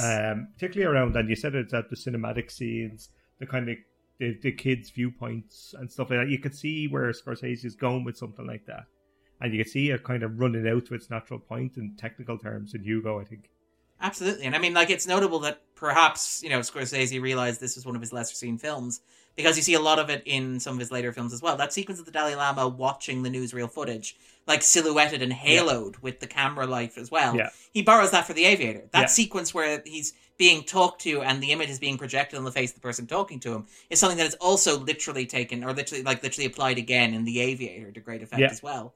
I think it's kind of fascinating that, like, Scorsese even when he's making a movie about the reincarnated Dalai Lama on the other side of the planet, you still get that shot of the Dalai Lama with his telescope looking down on the world, which is the same shot that you got introducing Henry Hill peering out of his blinds as a child, watching the gangsters move across the street, which is the same experience that Scorsese himself has repeatedly talked about as a child with asthma, having to watch the world and watch the kids play and watch everything happen outside while he couldn't as well. Do you think that oh, sorry. No, I was going to suggest that your fan theory was that Scorsese believes that he is the Dalai Lama. Actually, the 14th Dalai Lama. Well, Henry Hill, interestingly enough, is the actual Dalai Lama. Yeah. When he becomes the actual, we'll come back to that, Andrew. When he becomes the actual Dalai Lama, it's on the 17th of November 1950, which is both mine and Martin Scorsese's birthday. Not 1950 part of it, the 17th of November part of it. So basically, I could be the 15th Dalai Lama in this kind of coincidence. Scenario. Yeah, I'm just saying. But yeah, it's 1933 though when the 13th one does, right? I think so. Yes. Yeah. Yeah. Yeah. So like they don't make it official, but he was always. You always have the possibility, apparently. Yeah. Actually, in terms of the. He was like 17 years old, which is how old. Which is actually that's how old I was when this movie was made. Listeners, is Andrew the 15th Dalai Lama? One of us is. Let's see who it is at the end of this podcast. No, sorry, I've gotten my maths wrong. I was 20. Well, then you are definitely not the Dalai Lama with that attitude. To be honest. Wait, did you just say you were 20 in 1950? Let's move on. I feel like we need to call. I feel like we need to unpack this. Actually, discussion. Darren, I've an interesting one. One of the things I found watching it that I kind of compared this film to a little bit, and I'd be interested in your take on it, is the latest Terrence Malick film. Ooh, the one about non-violence. Yes. What's it called again? I could think of the original title for it. I can't remember what they renamed it. It's Raga. Live, Die, Repeat. What? Live, Die, Repeat. Stop. I would love to see Terrence Malick's version. It's like A Wonderful Life or A Beautiful Life or something like that, isn't it? It's A Notable Life. I'm just going to visit the fact machine and check. It's a hidden life. Fact machine. It's we're back. Actually, he already named it. It's a hidden life. And that kind of God's lonely soldier against an oppressive force, and even some of the camera movements and the outdoor scenes. And that kind of inevitability of it really reminded me of it. And the structuring of it as well. And like chapters the procession. The procession of like Chinese generals who show up and tell you that you need to cooperate, which is exactly like a hidden life. I've seen this. This is in the Tyrol, isn't it? Yes. Yeah. I love that. Me too. Beautiful. And do you know what? You're absolutely spot on. It really did have that feel to it, the kind of slowness and the courage, and even the point Darren made earlier of God being present, I guess, and that kind of feeling of being part of something important, even if like being part of a larger whole again. Yeah. And I think both films have that comment, and it's interesting. This came out in '97 when Malick was just kind of making his comeback with the Thin Red Line. When he was kind of returning with the Thin Red Line, which kind of ushered in the second age. It's ushered in the kind of second age. Sure. I mean, he'd obviously yet to see, his favorite film, Zoolander, which would become a cinematic touchstone. Which was the one that brought back, really, in a lot of ways. That was what drew him back. Yeah. Malick sat in a cinema, watched Zoolander, and said, I have to make movies now. We're only half joking. Well, no, he loves Zoolander. He genuinely did. Yeah, he loved it. Yeah, he does. He's programmed it at all the film festivals he runs. Yeah, I mean, I understand that. Me too. I love it. Sorry, and listeners can't see Andrew's reaction. There was just a kind of a how serious is this bit? Was the kind of reaction that we were getting from that. But yeah, no, there definitely is. There definitely is that kind of sense of kind of power and weight to it. And what's worth noting, actually, sorry, go for it. And time. Yeah, and the passage of time, and the image of stones as well, which recur throughout, this idea of kind of stones on the ground, but the idea of basically being a stone and being still, and the weight and importance of that. Because obviously you have the mountain of stones with the messages written on at the start, you have the kind of spirit post at the end as well, but you have the idea of kind of like picking up a rock and moving it. But even I think that Scorsese's talked about what was different for him about making Kundun, what was a challenge for him as a director, was the emphasis on inaction. In that generally when the camera pans back to the Dalai Lama, or kind of he does a whip pan, the Dalai Lama's just sitting there. He's not even reacting. He's just sitting there and absorbing. And again, you can arguably see that in, say, the conversations with Mao Zedong as well, where he's literally just sitting there and absorbing what's being said. He's not reacting. Religion is a poison. Yeah, and the reaction shot of the Dalai Lama isn't, fear, outrage. It's just stoicism. It's just kind of taking it and bearing it. By the way, I love Mao Zedong's right often. He seems like a nice man.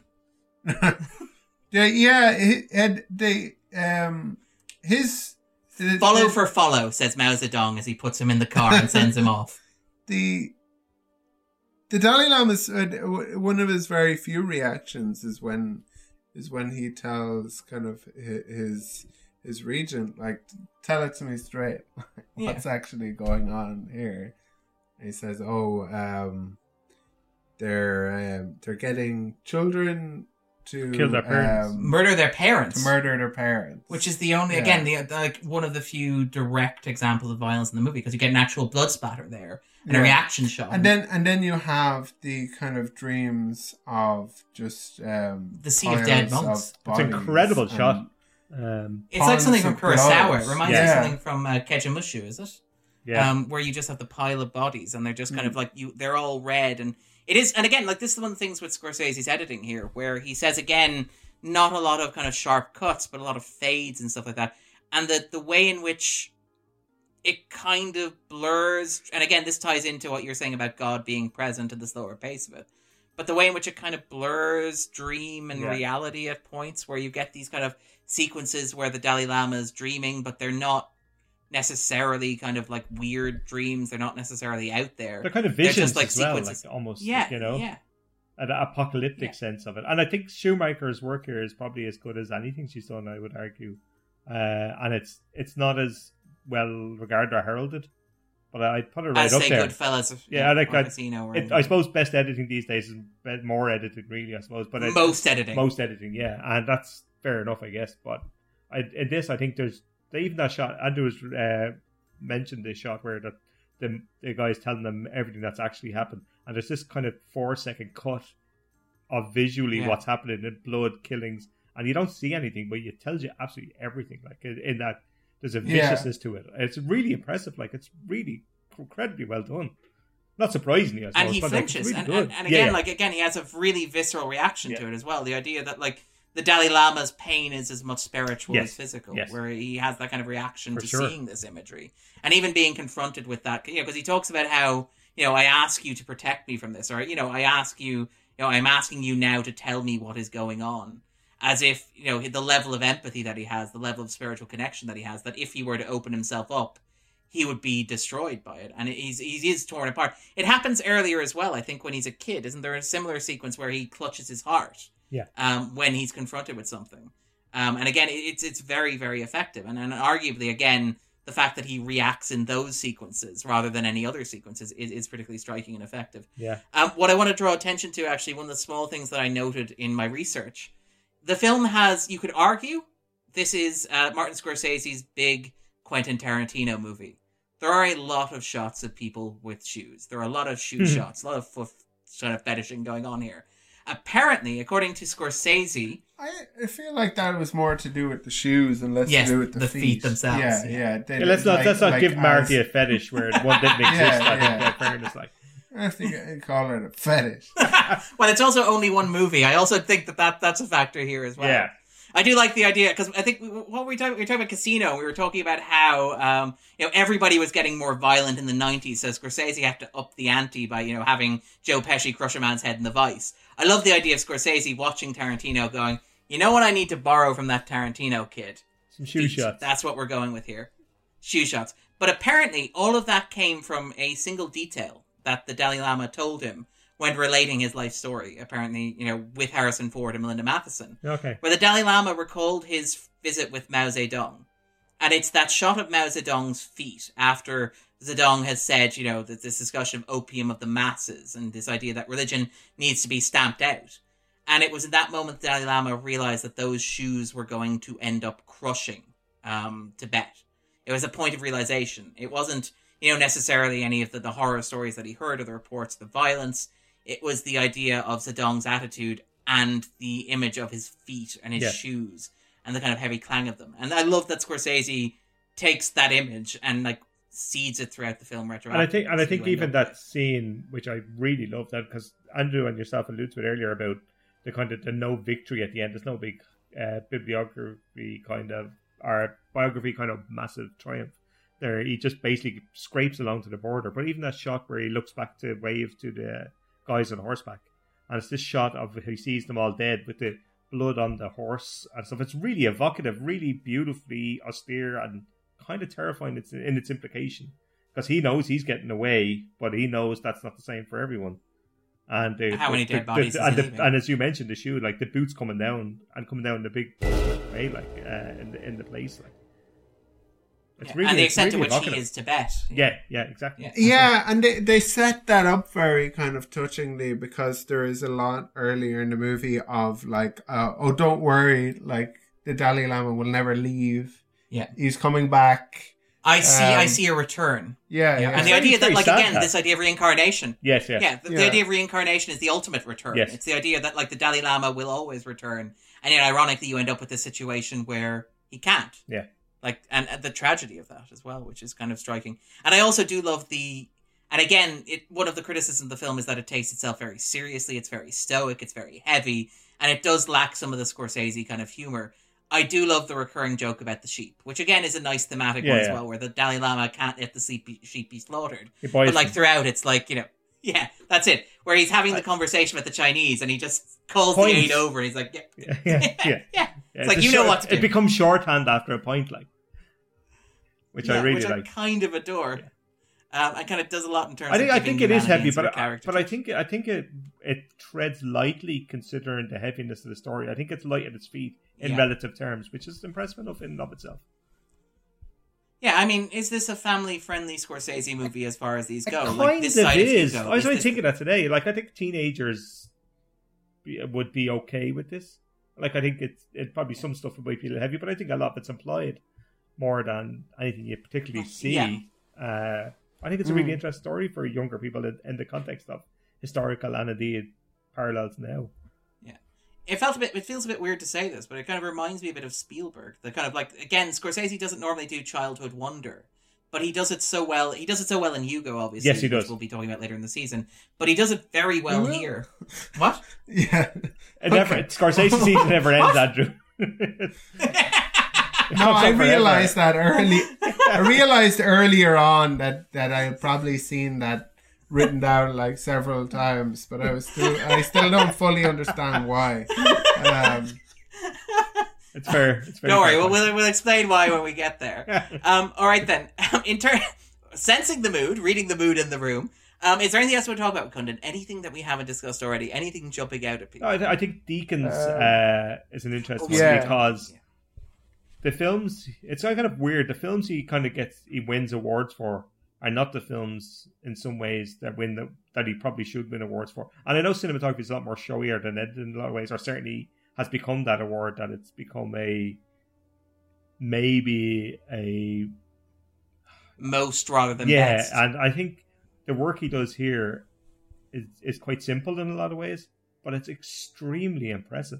Like, I think that you alluded to kind of the vast kind of Western vistas earlier, and I think that's there. I think the imagery around the kind of visions or dreams that Dalai has are really, really stunningly brought to life, but done in such a way that's not, please give me an Oscar. And that's heavily stylized, particularly for Scorsese films. They're quite well restrained, in like they're not hitting you on the head with them as such. And I think it's remarkable work from Deakins. That opening kind of twisting shot with the child, the kind of panning shot where you can see the him with the two insects, where it then goes for kind of like a close up. The way as well, kind of the editing, cinematography, and music kind of knit together. so effectively. It's symphonic. Like it's almost like a music video. Yeah, it is. I think it's really glorious. Yeah. It reminds me a lot of Coyle and Darren, and again, not just because of the Philip Glass score, but that kind of sense of having a mood, and particularly like the shots of the mountains, the shots of the clouds moving over the mountains, the helicopter shots of kind of like the scenery and kind of like following the river up over the edge of the mountain to a lake and stuff like that. Yeah, this is one of those Glass kind of scores, which is more like kind of what he does for operas and ballets, where the music is very much for the film. Yeah. It's very good. As opposed to being like the Truman Show, which we talked about, where it's like, here's your Philip Glass starter set. Or stuff like Jane, where it's kind of Philip Glass songs you've already heard with maybe a bit of, I mean, you could accuse twist. most Philip Glass albums of that, I suppose, if you wanted to be harsh, but I like that Philip Glass piece. Which one? All of them. Right. Yeah. But I do want to say, actually, in the cinematography, that sequence where his father dies, yes, and his body is kind of left with the vultures. That's an incredible sequence. Dismembered. It's beautiful. It's incredibly moving, and again, mostly done silently as well. Very evocative. Mostly done with visual storytelling. Yeah, fantastic as well. Worth noting as well, actually, because Catherine Scorsese has been a regular presence on this podcast. Oh, yes. In terms of celebrating her contributions, particularly in Taxi Driver, in Goodfellas, and obviously in Casino as well. But this movie was dedicated to her. She passed away. Bless her. And I wonder if you don't get a sense of that in the emphasis on the relationship between the Dalai Lama and his mother. That kind of plays throughout as well. It's not really developed or no, it's not, but it's a nod, I think, for sure. Yeah, absolutely. Because I think Scorsese's talked about that, about how he remembers that she was alive until the filming wrapped, and then as soon as he went home, she passed. And he remembers thinking that was almost like she had given him the okay to make the movie. Stop. If that makes sense. I'd be crying for Christ's sake, Darren. What are you doing to me? Like, sorry. I'll be in buckets here in a minute. Like, God bless that woman. But yeah. Again, fantastic. And again, he's talked about how during the 90s when he made Age of Innocence, the same thing happened with his father as well. Which again, very, very heartbreaking. Very, very affecting as well. But yes, in terms of other stuff, in terms of things we haven't talked about with regards to Kundun. There's some superb performances in it. The various actors that play the Dalai Lama are terrific. Like they're like they have that, particularly the younger kids, where you have to have that kind of sense of presence and innocence at the same time. It has to be directed really well as well. I think it's really, really smartly cast as a film. I think it's terrifically cast. It's an incredible kind of credit has to go to the casting. I would agree because it's essentially just Tibetan exiles. They're great. They're really great. Yeah, I think.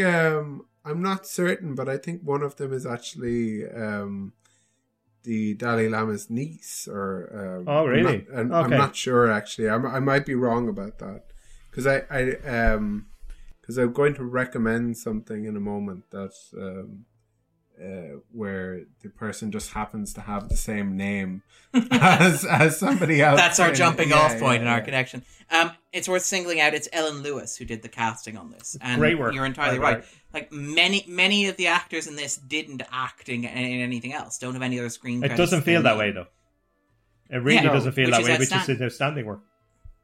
And many of them were acting in what was for them a second language, or a language that they had learned specifically for the film as well. Because Scorsese had said, look, this is a Martin Scorsese movie about the Dalai Lama with no white guy in it. It's already going to be a tough sell. You can't do it. If I do it in Tibetan with English subtitles, there is no way that this is going to get released. You're not getting 30 million for that. Like, you're not. Like, you're not. Yeah. You're getting 2 million and you can go. Hold on. But Mel Gibson in Aramaic. Yeah. I think there may be a slight difference. There may be a slight difference. Jesus Christ is a religious figure that some Western audiences are more familiar with. Yeah. In spite of him being like a Middle Eastern. It's also, it might be the exception that proves the rule in many ways. And it costs very little as well.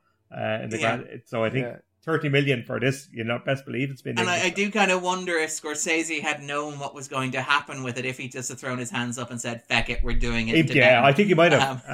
To be honest, Because there is something kind of vaguely naive when you read We that quote. kind and of he's understand how we couldn't find this. if that were the case. That's Yeah. fair, I suppose. It's like the version of this that came out in the theaters was in Tibetan with no English subtitles. And eventually they compromise. Creative compromise. Marty kind of allowed his vision. Because again, like that's one of the great things about Scorsese as a director is like he will always talk about how he wanted his work to be accessible and he wanted to be like Spielberg and Francis Ford Coppola and George Lucas and like have mass audiences like see his films and embrace them.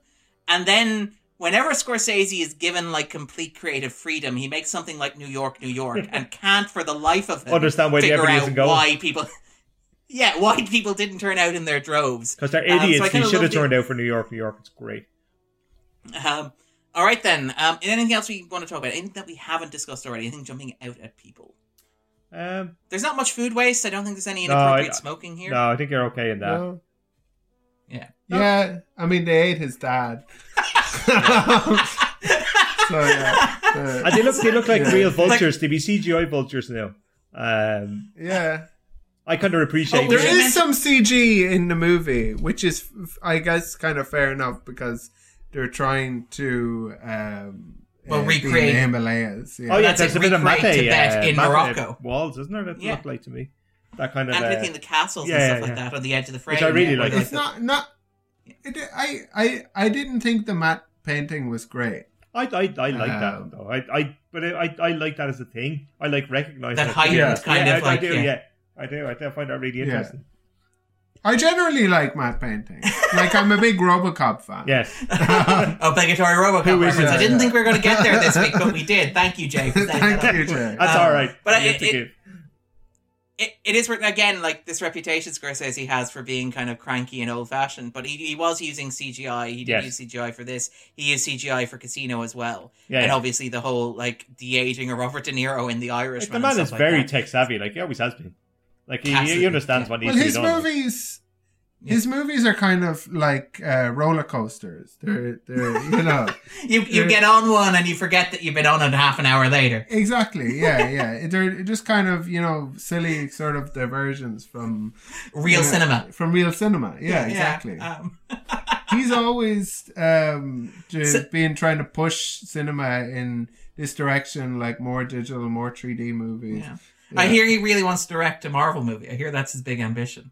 To be fair, he did actually literally say if he was a young filmmaker today, he probably would be making a Marvel movie. He probably would do one to give him some credit. Sure, like. Yeah, absolutely. Yeah, Ryan Coogler does it, you know, for example. So where's it can be done. Oh, he would have gotten cancelled. That's true. He was a young filmmaker. Yeah. That is very fair. I don't think he would have made it past Demented Sex Demon into the Ugly Movie Grandpa.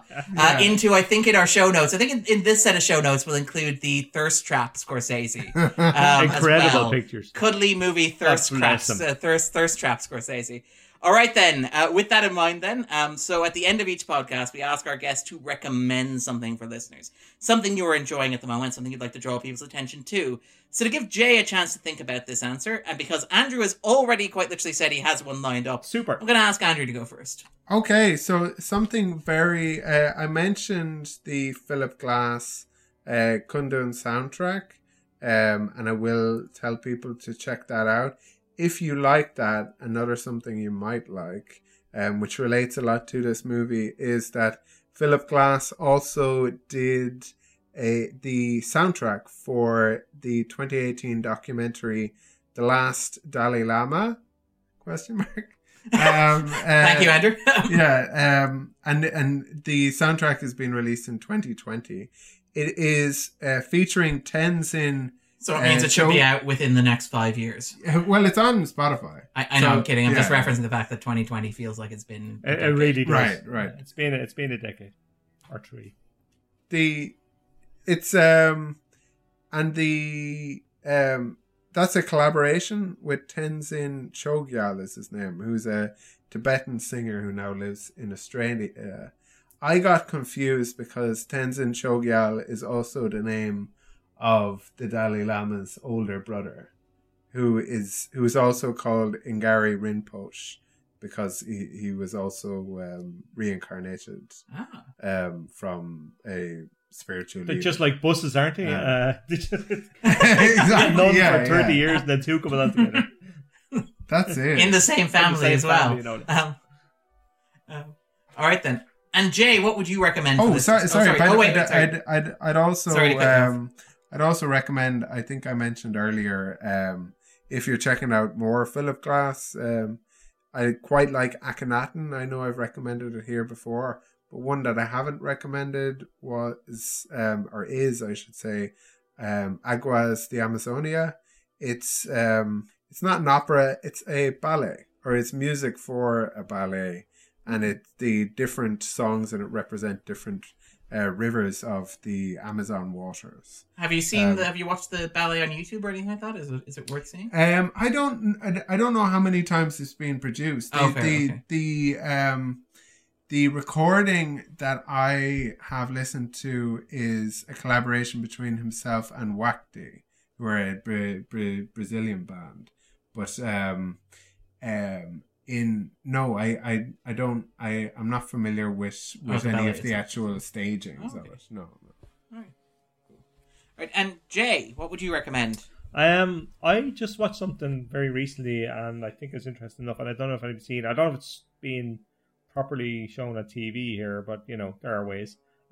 Which is a TV show from the States called. How appropriate for the film we've discussed. Indeed, I Am the Night, which is stars Chris Pine in this is the Patty Jenkins. The Patty Jenkins kind of directed the first 2 episodes. Carl Franklin directed 2 episodes. Victoria Mahoney directed 2 episodes. 6 episode kind of short kind of season about a tangential murder to the murder of the Black Dahlia and an investigation in kind of 60s, I think, Hollywood, and it quite Elroy, quite strange, interesting ways. If you've read any James Elroy kind of LA Confidential, Big Nowhere kind of stuff, this will be very familiar to you. Obviously, the Black Dahlia's book itself would recommend it, but this is really visually interesting. Pine is the best Chris, and he's really, really good in it. Yeah. I think he's a terrific actor, and he's really good. Obviously, he's in association with Jenkins from the Wonder Woman film, and it's really well done. It's nothing you haven't seen before in a lot of ways, but just really stylishly made. And it's kind of gone under the radar. I haven't seen many people mention it much. And and 6 episodes, so you can knock it out in an afternoon/evening. It's really good. Yeah. As I recall, it had the misfortune to kind of come out in February, March, when everybody was worried about the literal end of the world. Indeed. It kind of fell flat a little in the States. It's got a bit of a reevaluation. People are, I think Angelica Bastian has written a little bit about it. Bastian Vulture, yeah. I think she's written a little bit on it. She certainly is a big fan of it. And so I kind of think I took it from her recommendation to kind of check it out. And I very much recommend it. Really, really good. Cool. And again, traditionally on this podcast, what I've been doing is I've been recommending the Scorsese stuff that I've been doing as I've been charting his filmography while using this season as an excuse. And also reminding Andrew that we are not, in fact, covering every Scorsese. It just feels like we are we? So I dun, dun, dun. But yes, I actually rewatched The Last Temptation of Christ and absolutely adored it. It's great, a fantastic film. I love it. It's great. Have you seen all the other ones before that? Yeah, I watched Temptation of Christ 1. The first Temptation of Christ. The first temptation, the second temptation. Yeah. The penultimate temptation. I feel like you can jump in. The antepenultimate. Yeah. The pre-antepenultimate. The pro-pre-antepenultimate. And then they tried to jump off onto The Passion as a spin-off, but it just didn't work, I'm afraid. I went down on this. It's great. But it is absolutely fantastic. And it's great that it's gotten a reappraisal off the back of it. And also because it is literally the only Scorsese thing that you can watch to fill the gap between Casino and the movie we just discussed. Martin Scorsese talking for 3 hours and 3/4 about how much he loves cinema in Martin Scorsese, A Personal Journey Through American Cinema. Have you seen that? I did. I watched it the weekend. It's on BFI Player. I've watched it also. And you have BFI Player? Yes. Yes, I do. Okay. Why are you surprised by that? Because you don't have a British bank account. That means nothing. There's ways around that.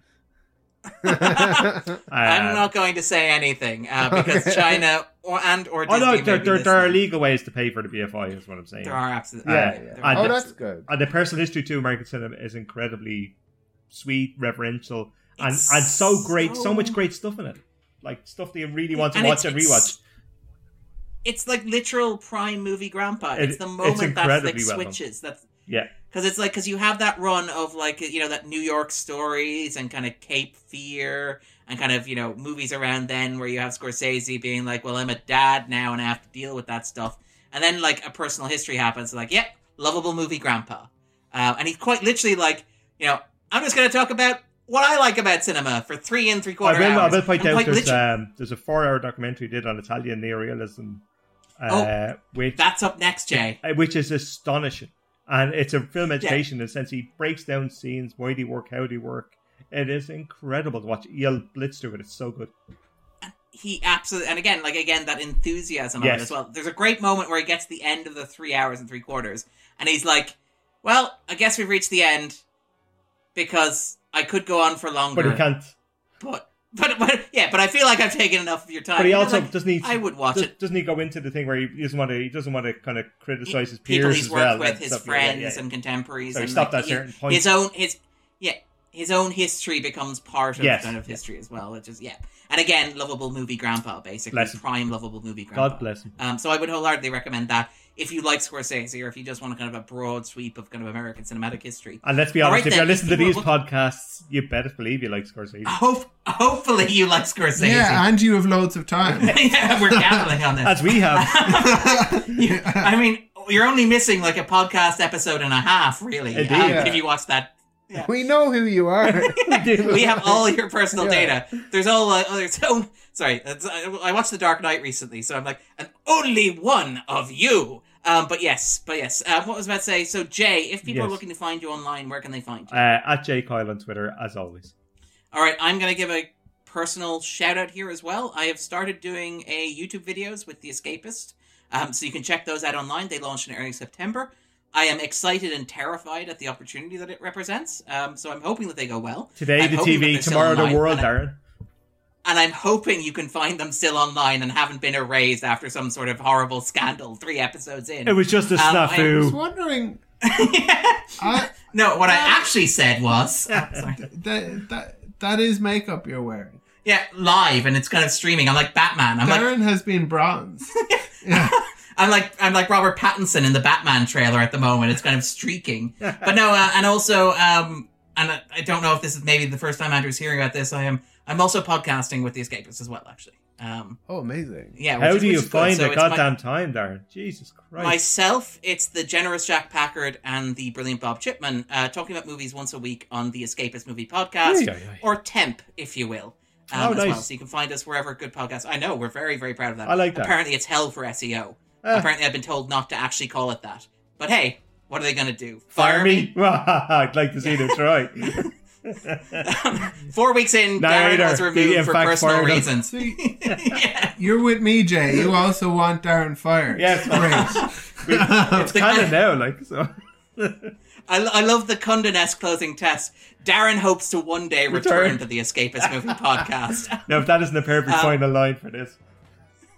Perfect. All right, then. And then we talked earlier in the podcast about how back at the start of the season of Scorsese, we didn't actually give our 2 co-hosts wild cards that they could pull to allow us to discuss a random Scorsese movie not on the list.